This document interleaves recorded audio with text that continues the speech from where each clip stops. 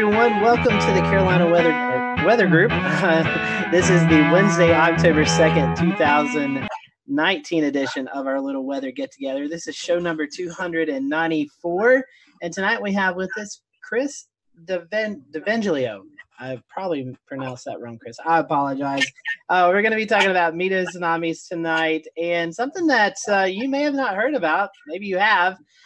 Two of our popular tourist destinations actually affected by these. So we're going to go in depth tonight and talk about that and talk about what causes these occurrences. So we welcome Chris to the show tonight. If you are watching tonight, you are probably watching right now on our YouTube page, our Facebook Live, Periscope, or Twitch page.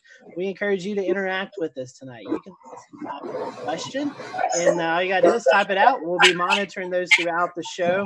And if you have any questions for our guests or any questions related about the weather, send them our way, and we'll hope to answer those throughout the show tonight.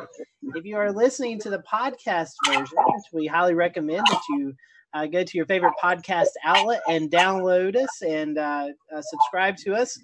We would love for you to do that. And we'll let Chris at the end of the show give out some information on how you can learn more about these.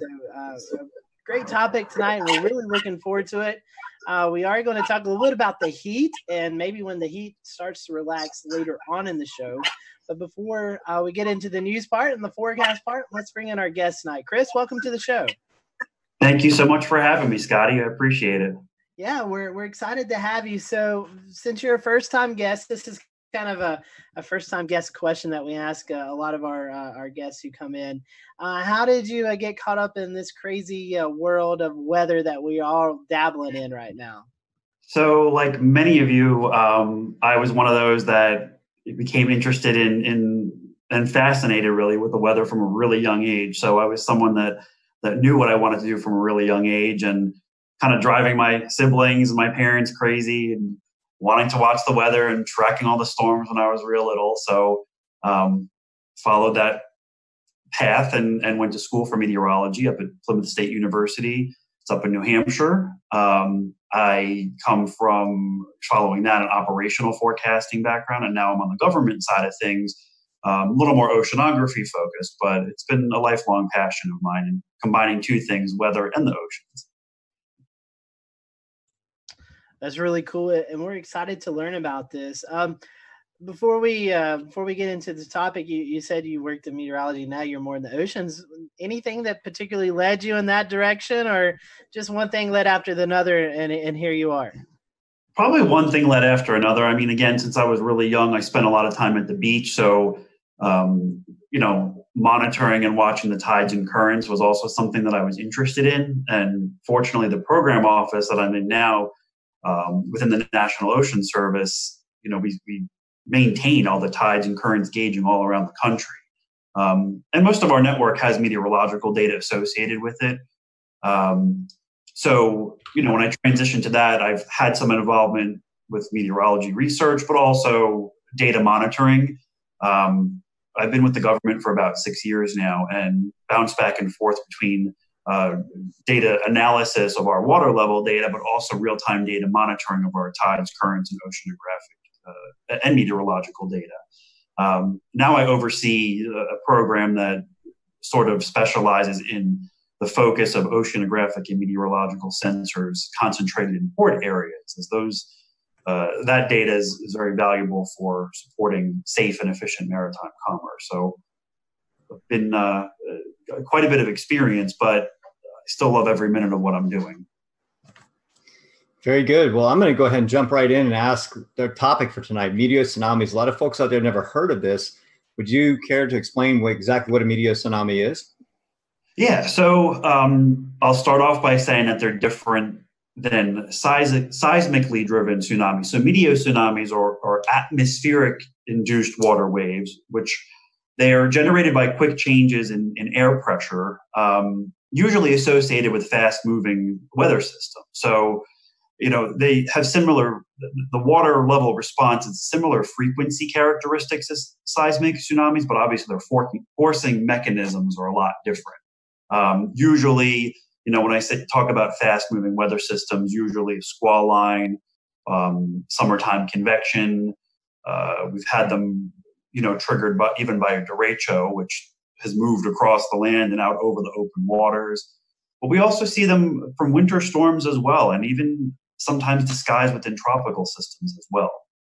So and I'll get into this a little bit more, there's certain times of the year where we observe them a little more frequently than others. Very good. And so we're talking a little bit about some of the weather phenomenon. What are sort of the some of the weather events that occur that would trigger some of these? I know we think of you said derechos earlier with thunderstorms. A lot of these storms are coming from west to east, but are there other factors out there that create higher water amounts, like nor'easters or even tropical systems? There are, and the thing is a lot of times, folks, there's still a lot that's to be learned about meteotsunamis, but there's also been a lot of progress within research over the last couple of years. And a lot of times people don't realize with meteotsunamis, they can often be confused with wave run-up or your storm surge, which is obviously a gradual buildup of water over time. So there's a certain signal that you can see from a meteotsunami, and again, depending on where they're observed, where that tide station is situated, sometimes it's a little bit more difficult to pick out the signal too. Not just derechos, but even just a cluster of thunderstorms that may pop up or move along the coastline. That in itself is enough, if the conditions and the mechanisms are right, allows a generation of a meteotsunami. Yeah, I totally agree. We have the Gulf Stream just off the coastline here, and that generates a lot of heavy thunderstorm activity. Even some of those storms, when we have a reversal of sort of the atmospheric flow, you'll see some of these storms moving into shore, and some of them can get pretty powerful. Absolutely.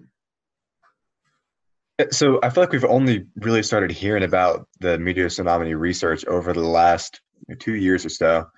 Is there perhaps one particular big event that kicked off this research? So they've been documented globally for many, many years. I think what restarted, though, the interest and the focus was that June 2013 event that affected a good bit of the East Coast. The signal was captured everywhere from southern New England all the way down to the Carolinas and even beyond. So I think at that point, especially because it was a newsworthy event, Barnegat Inlet, New Jersey, there was a bunch of scuba divers.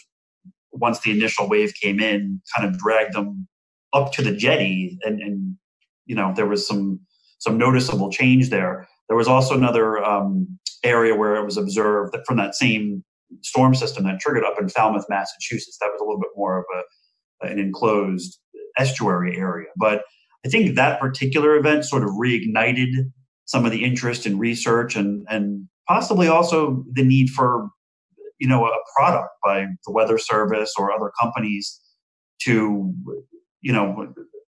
for a warning system. But the issue is that because there hasn't been a whole lot known about them, and we're still learning to this day, I think that we haven't quite been able to get a solid product generated, if you will. But prior to that, there were global events. I mean, ones that caused death, if you will. I mean, back in the 1950s, I believe it was Lake Michigan, where there were 7 people that passed away, and there was reported up to a 3-meter high wave. In addition to that, Daytona Beach back in the early 90s, Booth Bay Harbor, I think it was in 2008, there was damage to boats and infrastructure there. And then there was another one in March of 1995 on the west coast of Florida that was observed from several areas, from Tampa down to Naples. So in addition to that, I can cite some global examples as well. But, so they've been around. They've been documented. And how often do these occur? Is there a specific time of the year where we're more susceptible to see these? Yeah, so I'm sure we'll talk a little bit about it, but my office, which is the program office that I'm in, the Center for Operational Oceanographic Products and Services, as I mentioned earlier, we monitor all the tides and currents data all around the country. So we're the federal authority for tide data. And, we spend a lot of time and research deciding, or time and effort thinking, hey, let's focus on a particular area, a particular region, and just see what sort of information we can deduce from our tide gauge data. So what we did for an article that we put together, and it's since been published, is looked at 22 years of tide gauge data along the entire East Coast. And from that particular research, which I'm happy to answer more questions on, we saw that the East Coast as a whole averaged about 25 events per year. Now, the events themselves, the size of the waves and the size of the impacts does vary. So, more than 90% of them triggered waves that were less than 1.5 feet. But there were some certain years, some noticeably larger sized waves that were observed. All right. I think Scotty, Yeah. were you did you want to ask about Myrtle Beach and South? Yeah. I as always I forget to unmute my microphone. In the article that really piqued my interest and led me to reach out to you guys, Chris, was these occurrences that you're talking about, around 25. But it highlighted places like Myrtle Beach and Duck, North Carolina, observed the greatest number of these events, 184 or 148.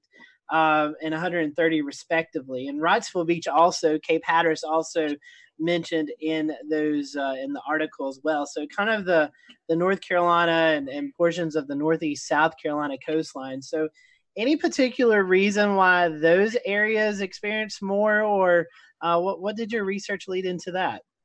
Yeah, well, the straightforward answer for that is each of those stations that you referenced there, Scotty, are all in exposed locations. Those stations are situated on open pier. So I think that, coupled with some of the mechanisms where you have nor'easters that generally develop, or in most cases develop off the coast of the Carolinas in the wintertime, but also look at all the convective activity that happens in the summertime, from your run-of-the-mill thunderstorms to larger cold fronts. So I think that's one of the bigger reasons why some of those locations, not only that, but just the geography along the North Carolina coast and the bathymetry too. There's a lot of spots in North Carolina where you don't have to go too far off the coast. There's a pretty large increase in the bathymetry underwater, where it gets deeper fairly quickly. And I did want to back up to the previous question that was asked about, was there particular times of the year?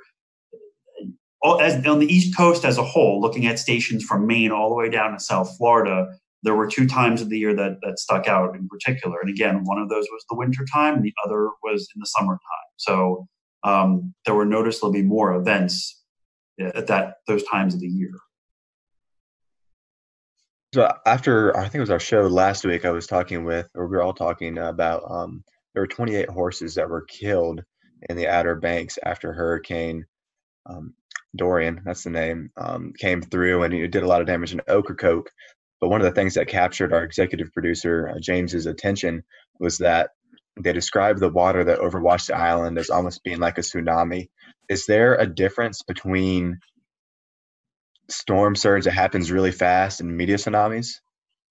There is. I mean, the big part is with the storm surge, it's usually, in most cases, associated with a buildup of water over time, although, as you know, you can have a fairly rapid rise in water level. But in most cases, that's usually associated with a fetch and wind driven. So in this particular case, usually the frequency for this media tsunami wave is usually in a lot shorter period of time, anywhere from 12 minutes to upwards of 2 hours, if you will. And in a lot of cases, you'll just see one wave.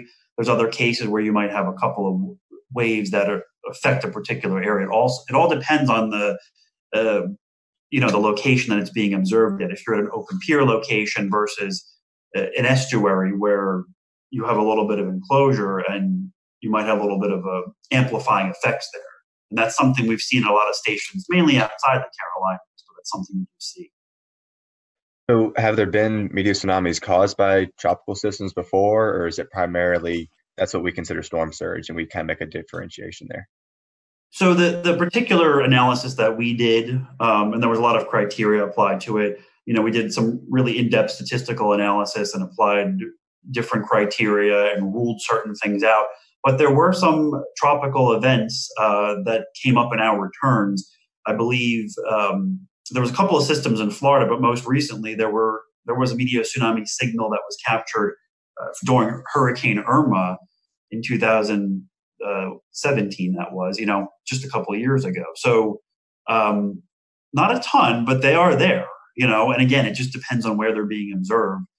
We have a couple of locations in Florida where the gauges are a little bit more sheltered, like in the area of Port Canaveral, for instance. So that particular basin, you just get a huge amplifying effect there, but it meets the criteria. That sort of makes me think a little bit about like what kind of really is the core, the cause of this. Is it, now that we've isolated it from storm surge with tropical systems, we want to say, okay, this is storm related. I'm thinking rear inflow jets, right? I'm getting into the sides of a storm where you have a release of energy, maybe a microburst or a downburst of some sort, where the very strong, powerful backwind that generates swell and a small burst into land. And that's kind of what we're getting at, correct? Yeah, and there's also a lot of, ingredients, if you will, into these. You get the biggest thing is rapid changes in pressure. So you get a major pressure perturbation that also, causes an inverted barometer effect. So that in itself is going to cause a change in water level.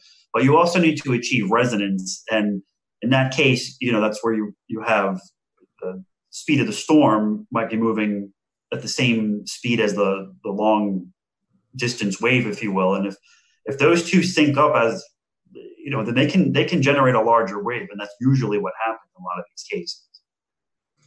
So you get a lot of resonance effects. Then, of course, as you move into, as I was mentioning earlier, enclosed estuary areas, you get a very quick amplifying effect, and that in itself will increase the size of a wave. And there are some stations within our network where we see that happen more often, just because of the basin that they're in. So areas like the Long Island Sound, but also Narragansett Bay, and then a couple of areas in Florida, as I mentioned as well. More of our conversation when the Carolina Weather Group returns after this short break. Thanks for staying with us. We'll pick up our conversation now on this week's episode of the Carolina Weather Group. Understood. Thank you. We do have, I've got something I want to share here, and we talked about instrumentation. So I'm going to bring something up on the screen, something that we use at WeatherFlow, and just let me know whenever you can see. This is all the water stations. These are NOS, NOAA water stations up and down the coast on the Great Lakes, whatnot. And you talked earlier about some of these being in prime areas, more exposed areas for capturing some of this data. If we go down to, say, I'll use Charleston as an example where I live. The station is actually inland inside the harbor, so it wouldn't necessarily catch these tsunami events along the outer barrier islands here. But what all's involved with these stations? I'll go ahead and pull one up just for the data. What kind of instrumentation are we talking here? We just have the swell heights and then the sea surface temperatures, or what else is involved with these? No, so I'm not able, Shay, to see anything that you're showing yet. I don't know if that's my computer or not, but so mainly we're using our tide gauge data to look at this. And in the analysis that we did, we also utilized our meteorological data, primarily wind data and barometric pressure data. But the biggest thing was the water level signal. So we collect data. We put out to the public is usually at 6-minute intervals, but the data is collected at a much higher frequency. We make 1 minute data available for general tsunami monitoring as well.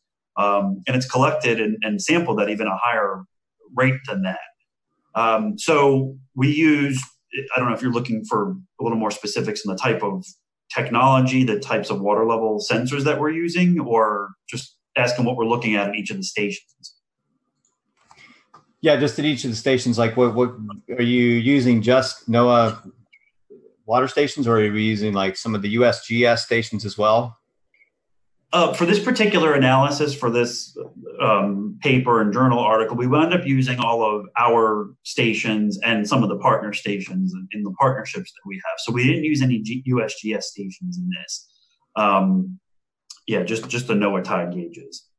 And we used, I have the specific number, but we did 125 tide gauges.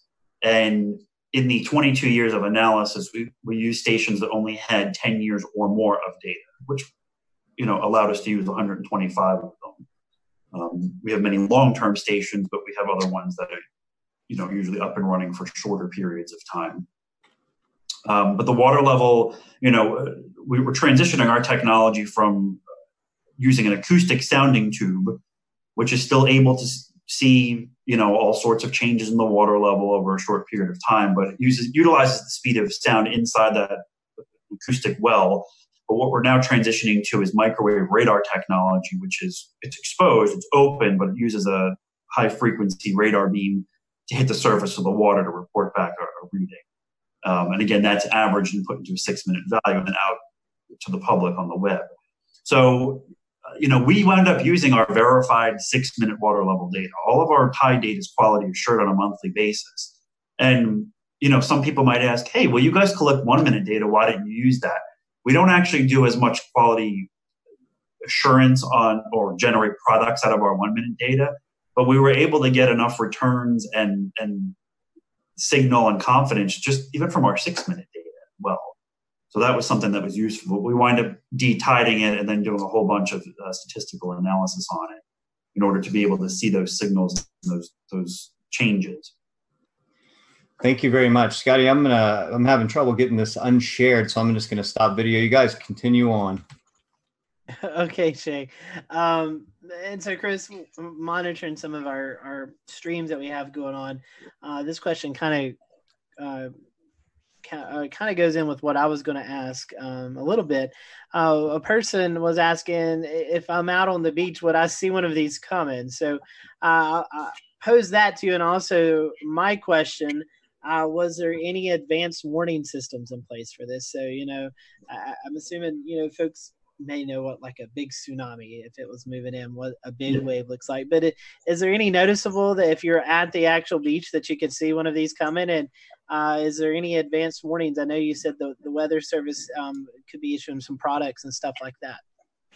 Yeah, I believe I'll answer the first question first. So it is a good question because, these, at least the events that have been observed here in the States, it's not something that's going to a huge wave like the Japanese tsunami or the Indonesian tsunami that folks might think of as typical examples. So, not rushing in and inundating the land, but it really depends on where you are. If you're on the beach on a day where you have a high surf, you're probably not going to see a meteor tsunami unless you have a pretty strong case, if you will, because obviously there you have wave action, wave run up.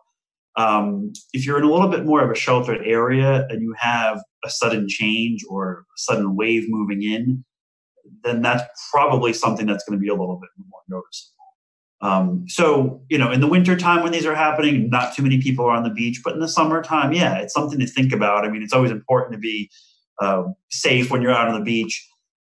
These can be generated from a good distance away. You don't have to have those thunderstorms overhead in a situation in the summertime to have one generated. You can have a storm many miles away that generates one and you get the signal picked up where you are. And that in itself is something to think about. As far as a warning system, there's a lot of cross collaboration right now between the National Ocean Service, the Weather Service, the Office of Atmospheric Research.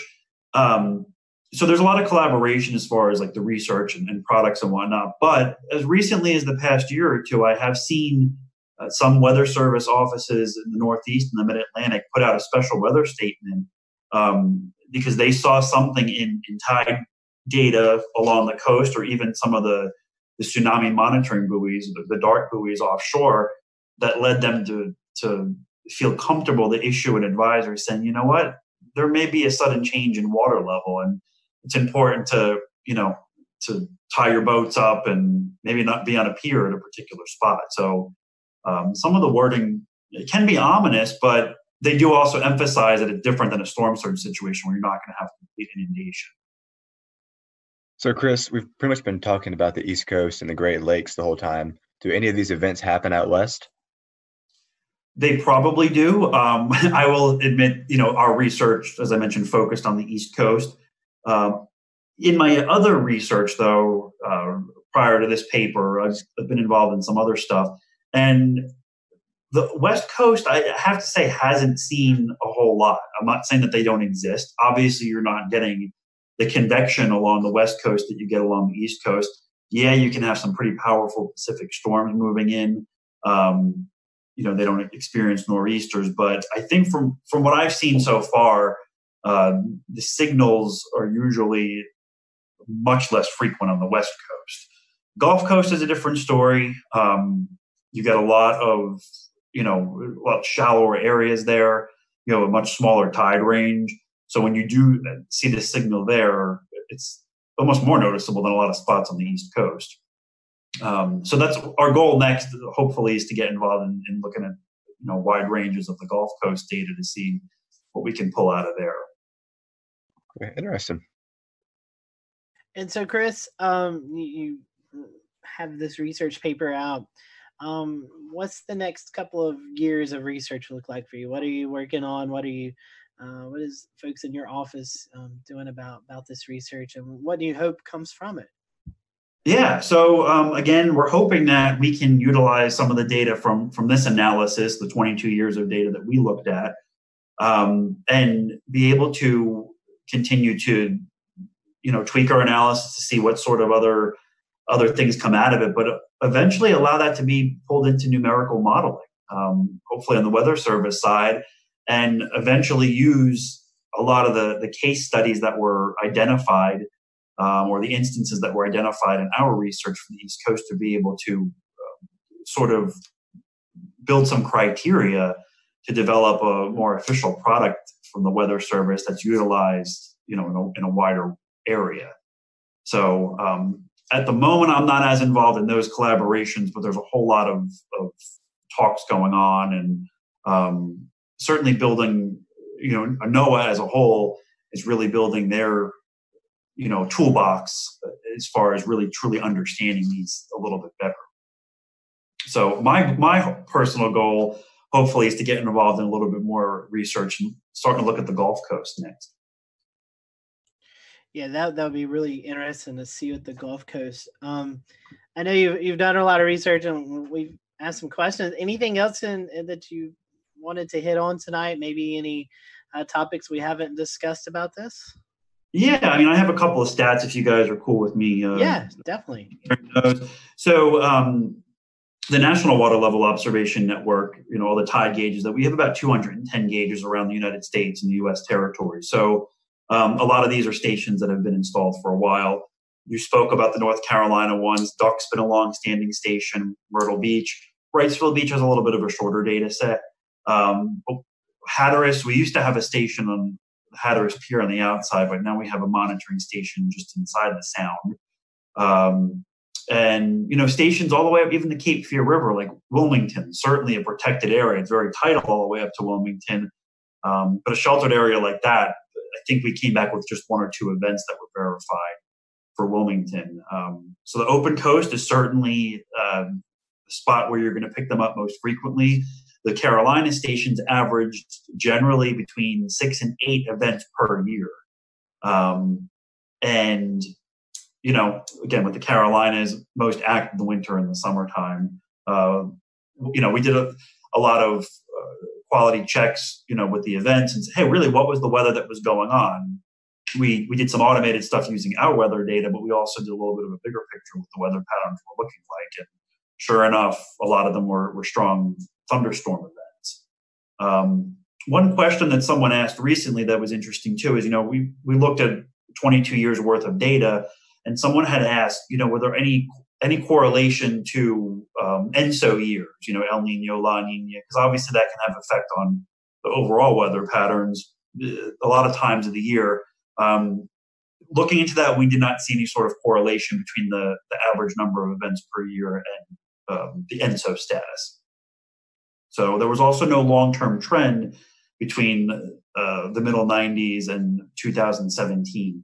That was another thing that came up. Was there any sort of increase in the number of them? And there wasn't.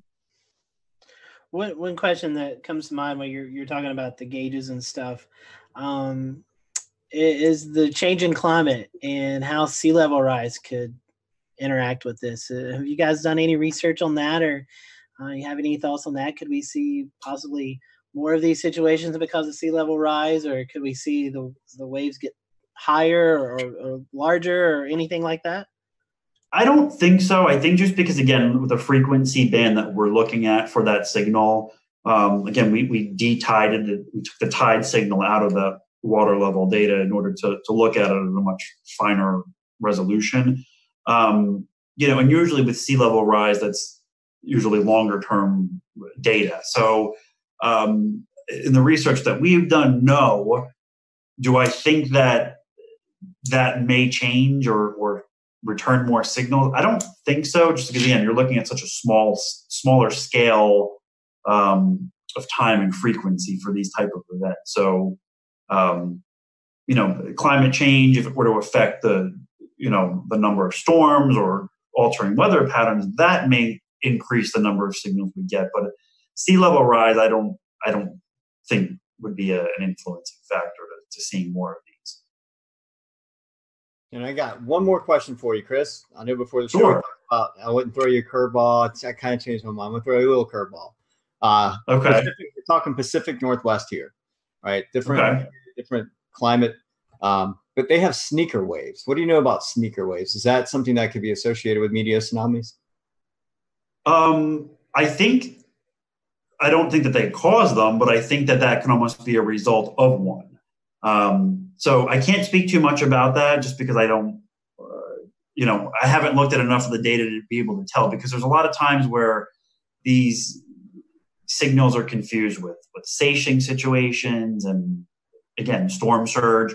But that's a good question. Unfortunately, I don't have much to back it up at the moment, but I'd like to, maybe look at examples of documented sneaker wave instances and say, hey, what were some of the antecedent conditions in the vicinity that led up to those events? Yeah, they're pretty fascinating. They've actually gotten it down where the National Weather Service in Washington will they've gotten it down to where they can forecast those. So okay.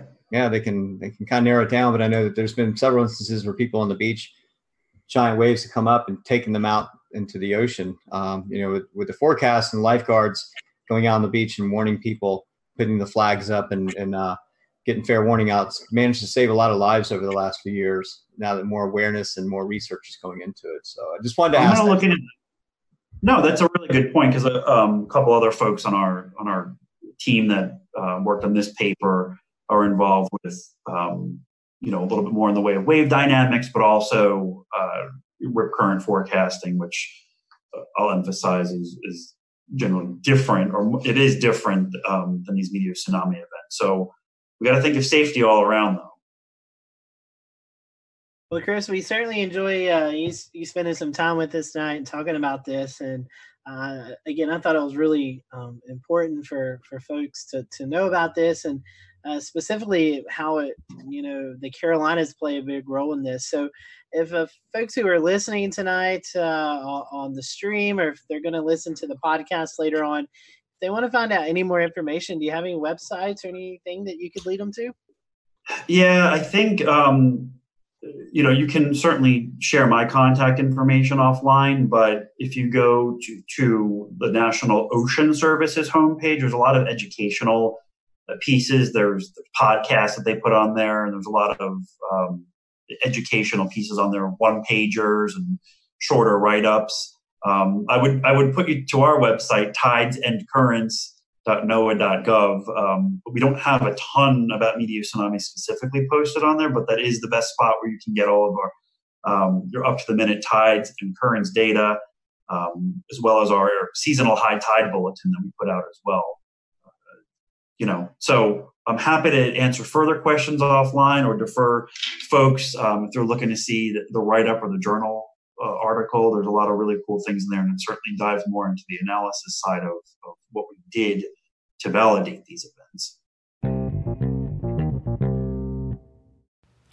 Our conversation continues coming up next. Welcome back to the Carolina Weather Group. Very cool. We'll definitely send folks that way. And if you want to, we're going to switch gears just a little bit. If you want to stick around, by all means you can, Chris. If you need to jump off, you can do that as well. I'm going to hand it off to Shay right now, and I'll let Shay give us the latest on what's going on in the tropics. Shay. Thanks so much, Gabby. Yeah, Thanks, very Chris. welcome, Chris. Thank you. I'm going to go ahead and share screen. I'm going to try this again, Sky, and see if that button allows me to unshare at the end. If not, I'll just leave like I did and come right back.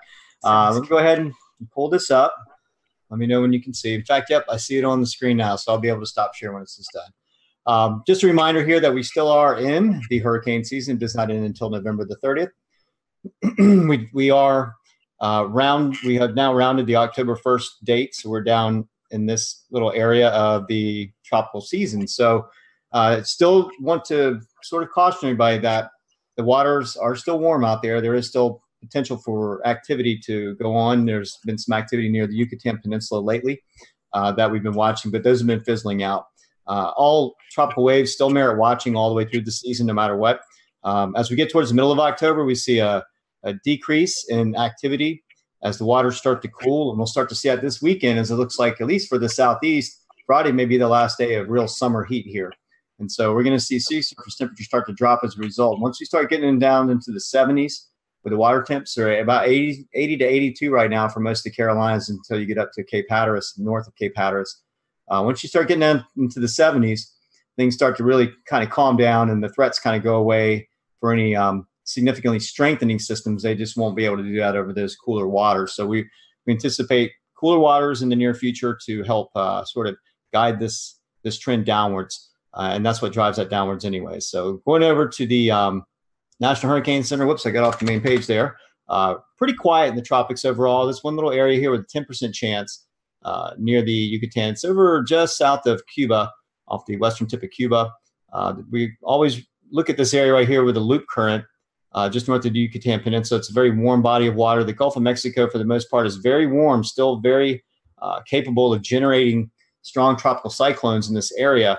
Across the main development region of the Atlantic, we're continue to watch tropical waves there. So we do anticipate seeing a little bit more activity, but a little bit on the downtrend. So that's kind of what we're hoping. Lorenzo, as of 11 o'clock this morning, this was the last advisory on post-tropical cyclone Lorenzo. It has gone extratropical at this point and will be heading off to the northeast. Still, as a very powerful upper low, this storm is going to be affecting Western Ireland all the way across into England. And so there's I think the Meteo office over in the UK and Ireland offices are monitoring this storm very closely. A lot of times sometimes they will name storms as they come into Europe. The season starts September the 1st and goes through the 30th of the following year for their storm wind season or windstorm season. So the first name is, I think it's Atia, but this one, once the NHC names it, it's going to keep its name. So it'll just stay Storm Lorenzo all the way through for most intents and purposes for a label. But other than that, things look pretty quiet across the tropical Atlantic basin at this point. So nothing really anticipated the next 5 to 7 days. There's a couple little signals on the medium forecast out, but really not a lot of consistency there either. So I'm going to kick it back to you, Scotty. Thanks, Shay. And I was noticing Lorenzo forward speed at 40, I think you said 43 miles per hour. That's crazy. That's hauling. yeah. Once they go extratropical, they get caught up either along a jet stream or along a front of some sort, and they really just tear off towards that area. I mean, the waters below are cold. It's expelled all of its warm features. There's usually in a baroclinic environment, usually it's dispelling all the warm air out of it. It's going into more of a cooler zone when across the Azores, and it's not too uncommon to see that. It's not rare, but it's not uncommon. It's not very common to see it. Either way, these storms always pose a threat to European countries simply because of the winds. The wind field is expansive. It's really, really wide as well. So the good thing about it going fast is it'll be over faster. But those winds are going to pack a punch, and the main thing with those is going to be wave heights. Wave heights are going to be, I saw some tweets about 70-foot waves. I'm not sure, maybe if you get to Nazar, Portugal or something like that, where you might see some waves of 50, 60 feet. But I think over the open ocean, there's capable of generating waves to that height. Usually it takes a little bit more of a powerful storm to get to that height. But those estimations may hit dead on in some of the buoy locations. I just, by the time it gets to the coast, those coastlines are made for it. They're built kind of high. And so they're, I wouldn't say they're used to it, but they're pretty resilient when it comes to these big storms. They know how to kind of handle it over in that area.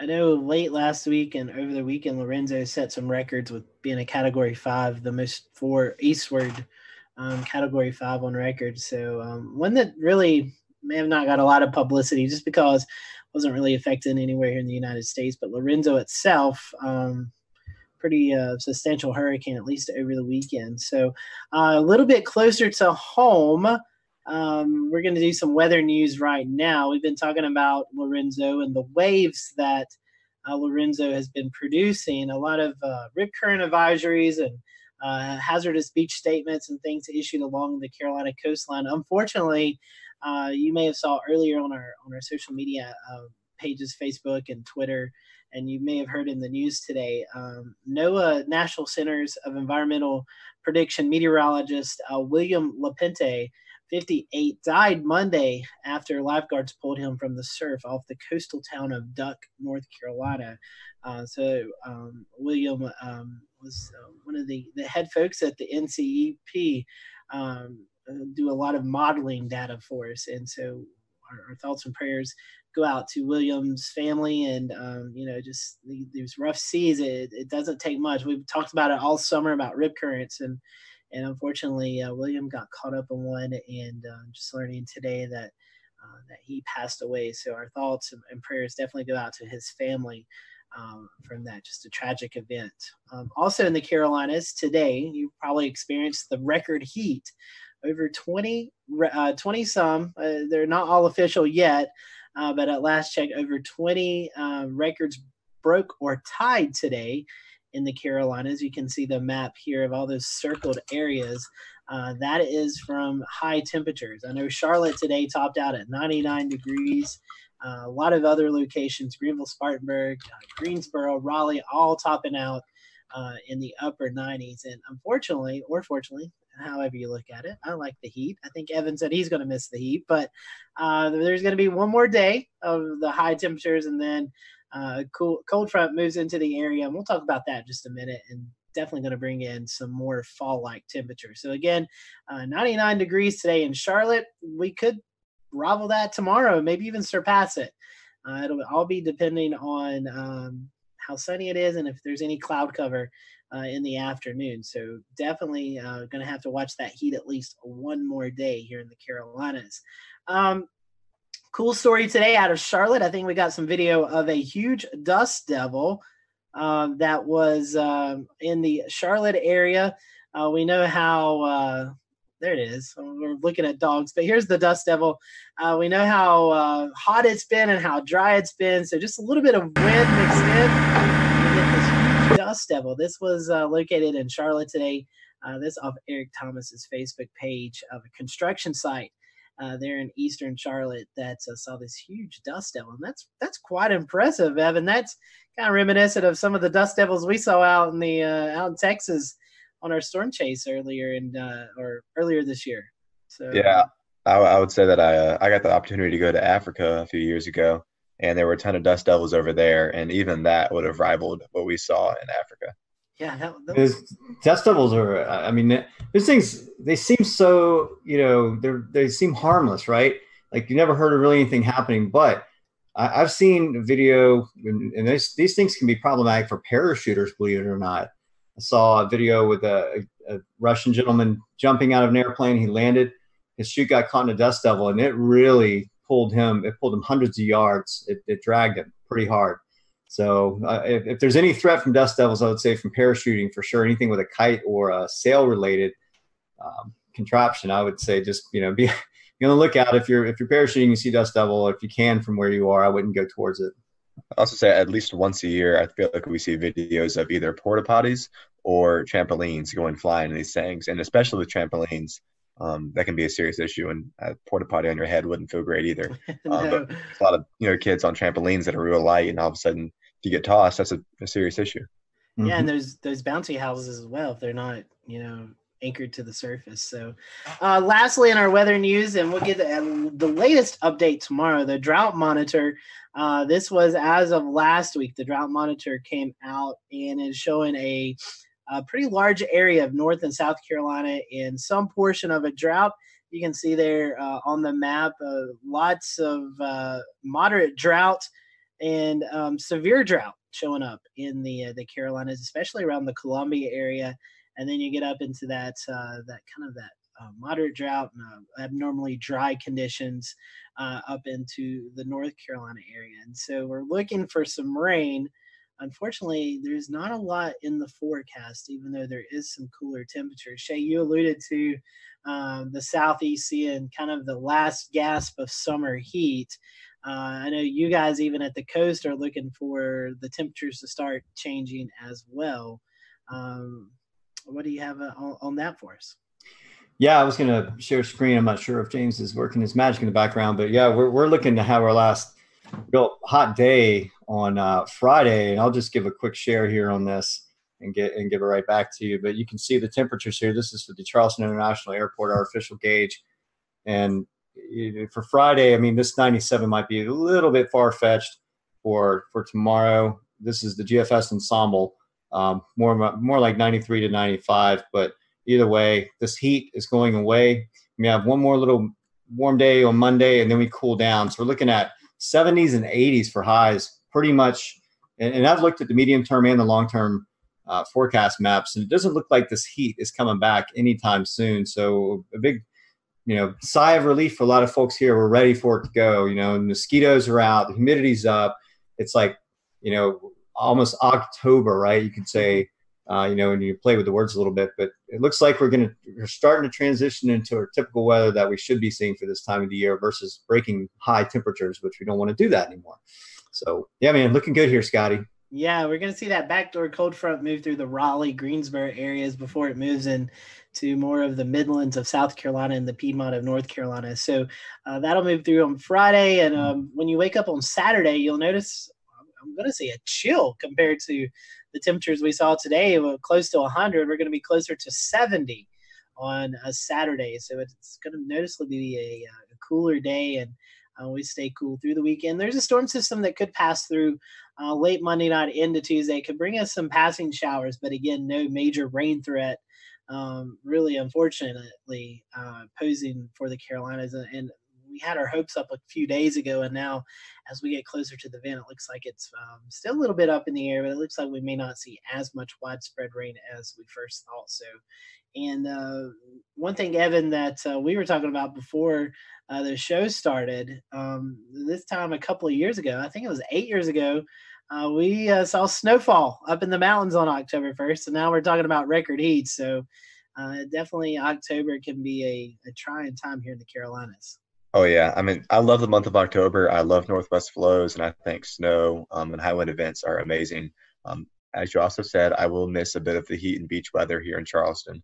But I know for the folks back in Western North Carolina, they're ready for a break from this pattern, as well as almost everyone across the Carolinas. On October 1st, Asheville had a high of 90 degrees. That was the first ever 90-degree day in October. And, the period of record dating back to 1956, I believe. And that's a record monthly temperature. And then today, they broke the record that's only one day old and recorded a high of 91. So we set two monthly record high temperatures back to back. And I don't think it's impossible that we do it again tomorrow. So, Scotty, like you said, we were kind of crossing our fingers and hoping for rain next Monday, but it's not looking quite as good as it was. We did have some plentiful rain. I'm going to say it was on Saturday or Sunday, sometime over the weekend, that a few locations recorded half an inch to anywhere upwards of 2.5 inches. But man, we need the rain. We need the rain so bad. We've had some fires breaking out in Catawba County. As I think they've said they've responded to 7 fires over the last week in Western North Carolina. So it's starting to get bone dry. Yeah, definitely. I think there's some burning bans out for some portions of Tennessee as well. Definitely need some widespread rain. I know there's been, like Evan talked about, some localized storms, but this event, you need some of those widespread rains and those slow soaking rains to kind of really start to eat away at some of this drought. But unfortunately, it doesn't look that way. And these hot temperatures are also delaying the leaf changing season. So hopefully these cooler temperatures will help start that process, and we can get some leaves changing before Evan talks about those northwest cold fronts moving through, bringing those higher winds, blowing the leaves off. So it's been we all know what Evan's waiting for here. He's balling his hands up. He's ready for the northwest flow and the Ohio Valley short waves. We know what's coming. You will see, once that starts setting in, you'll see it all over our Twitter page, because it will be nothing but webcams and wind reports and satellite feeds. Yeah. So it's becoming we're beginning to get into that change of season where we go from worrying about tornadoes and severe weather to more snow and wind. So it's that season, and it's October 1st. That means in 1 month my Christmas tree goes up. So we all know it's beginning to look a little bit more like fall and winter around here. So anyways, enough rambling for tonight. We appreciate you joining us tonight.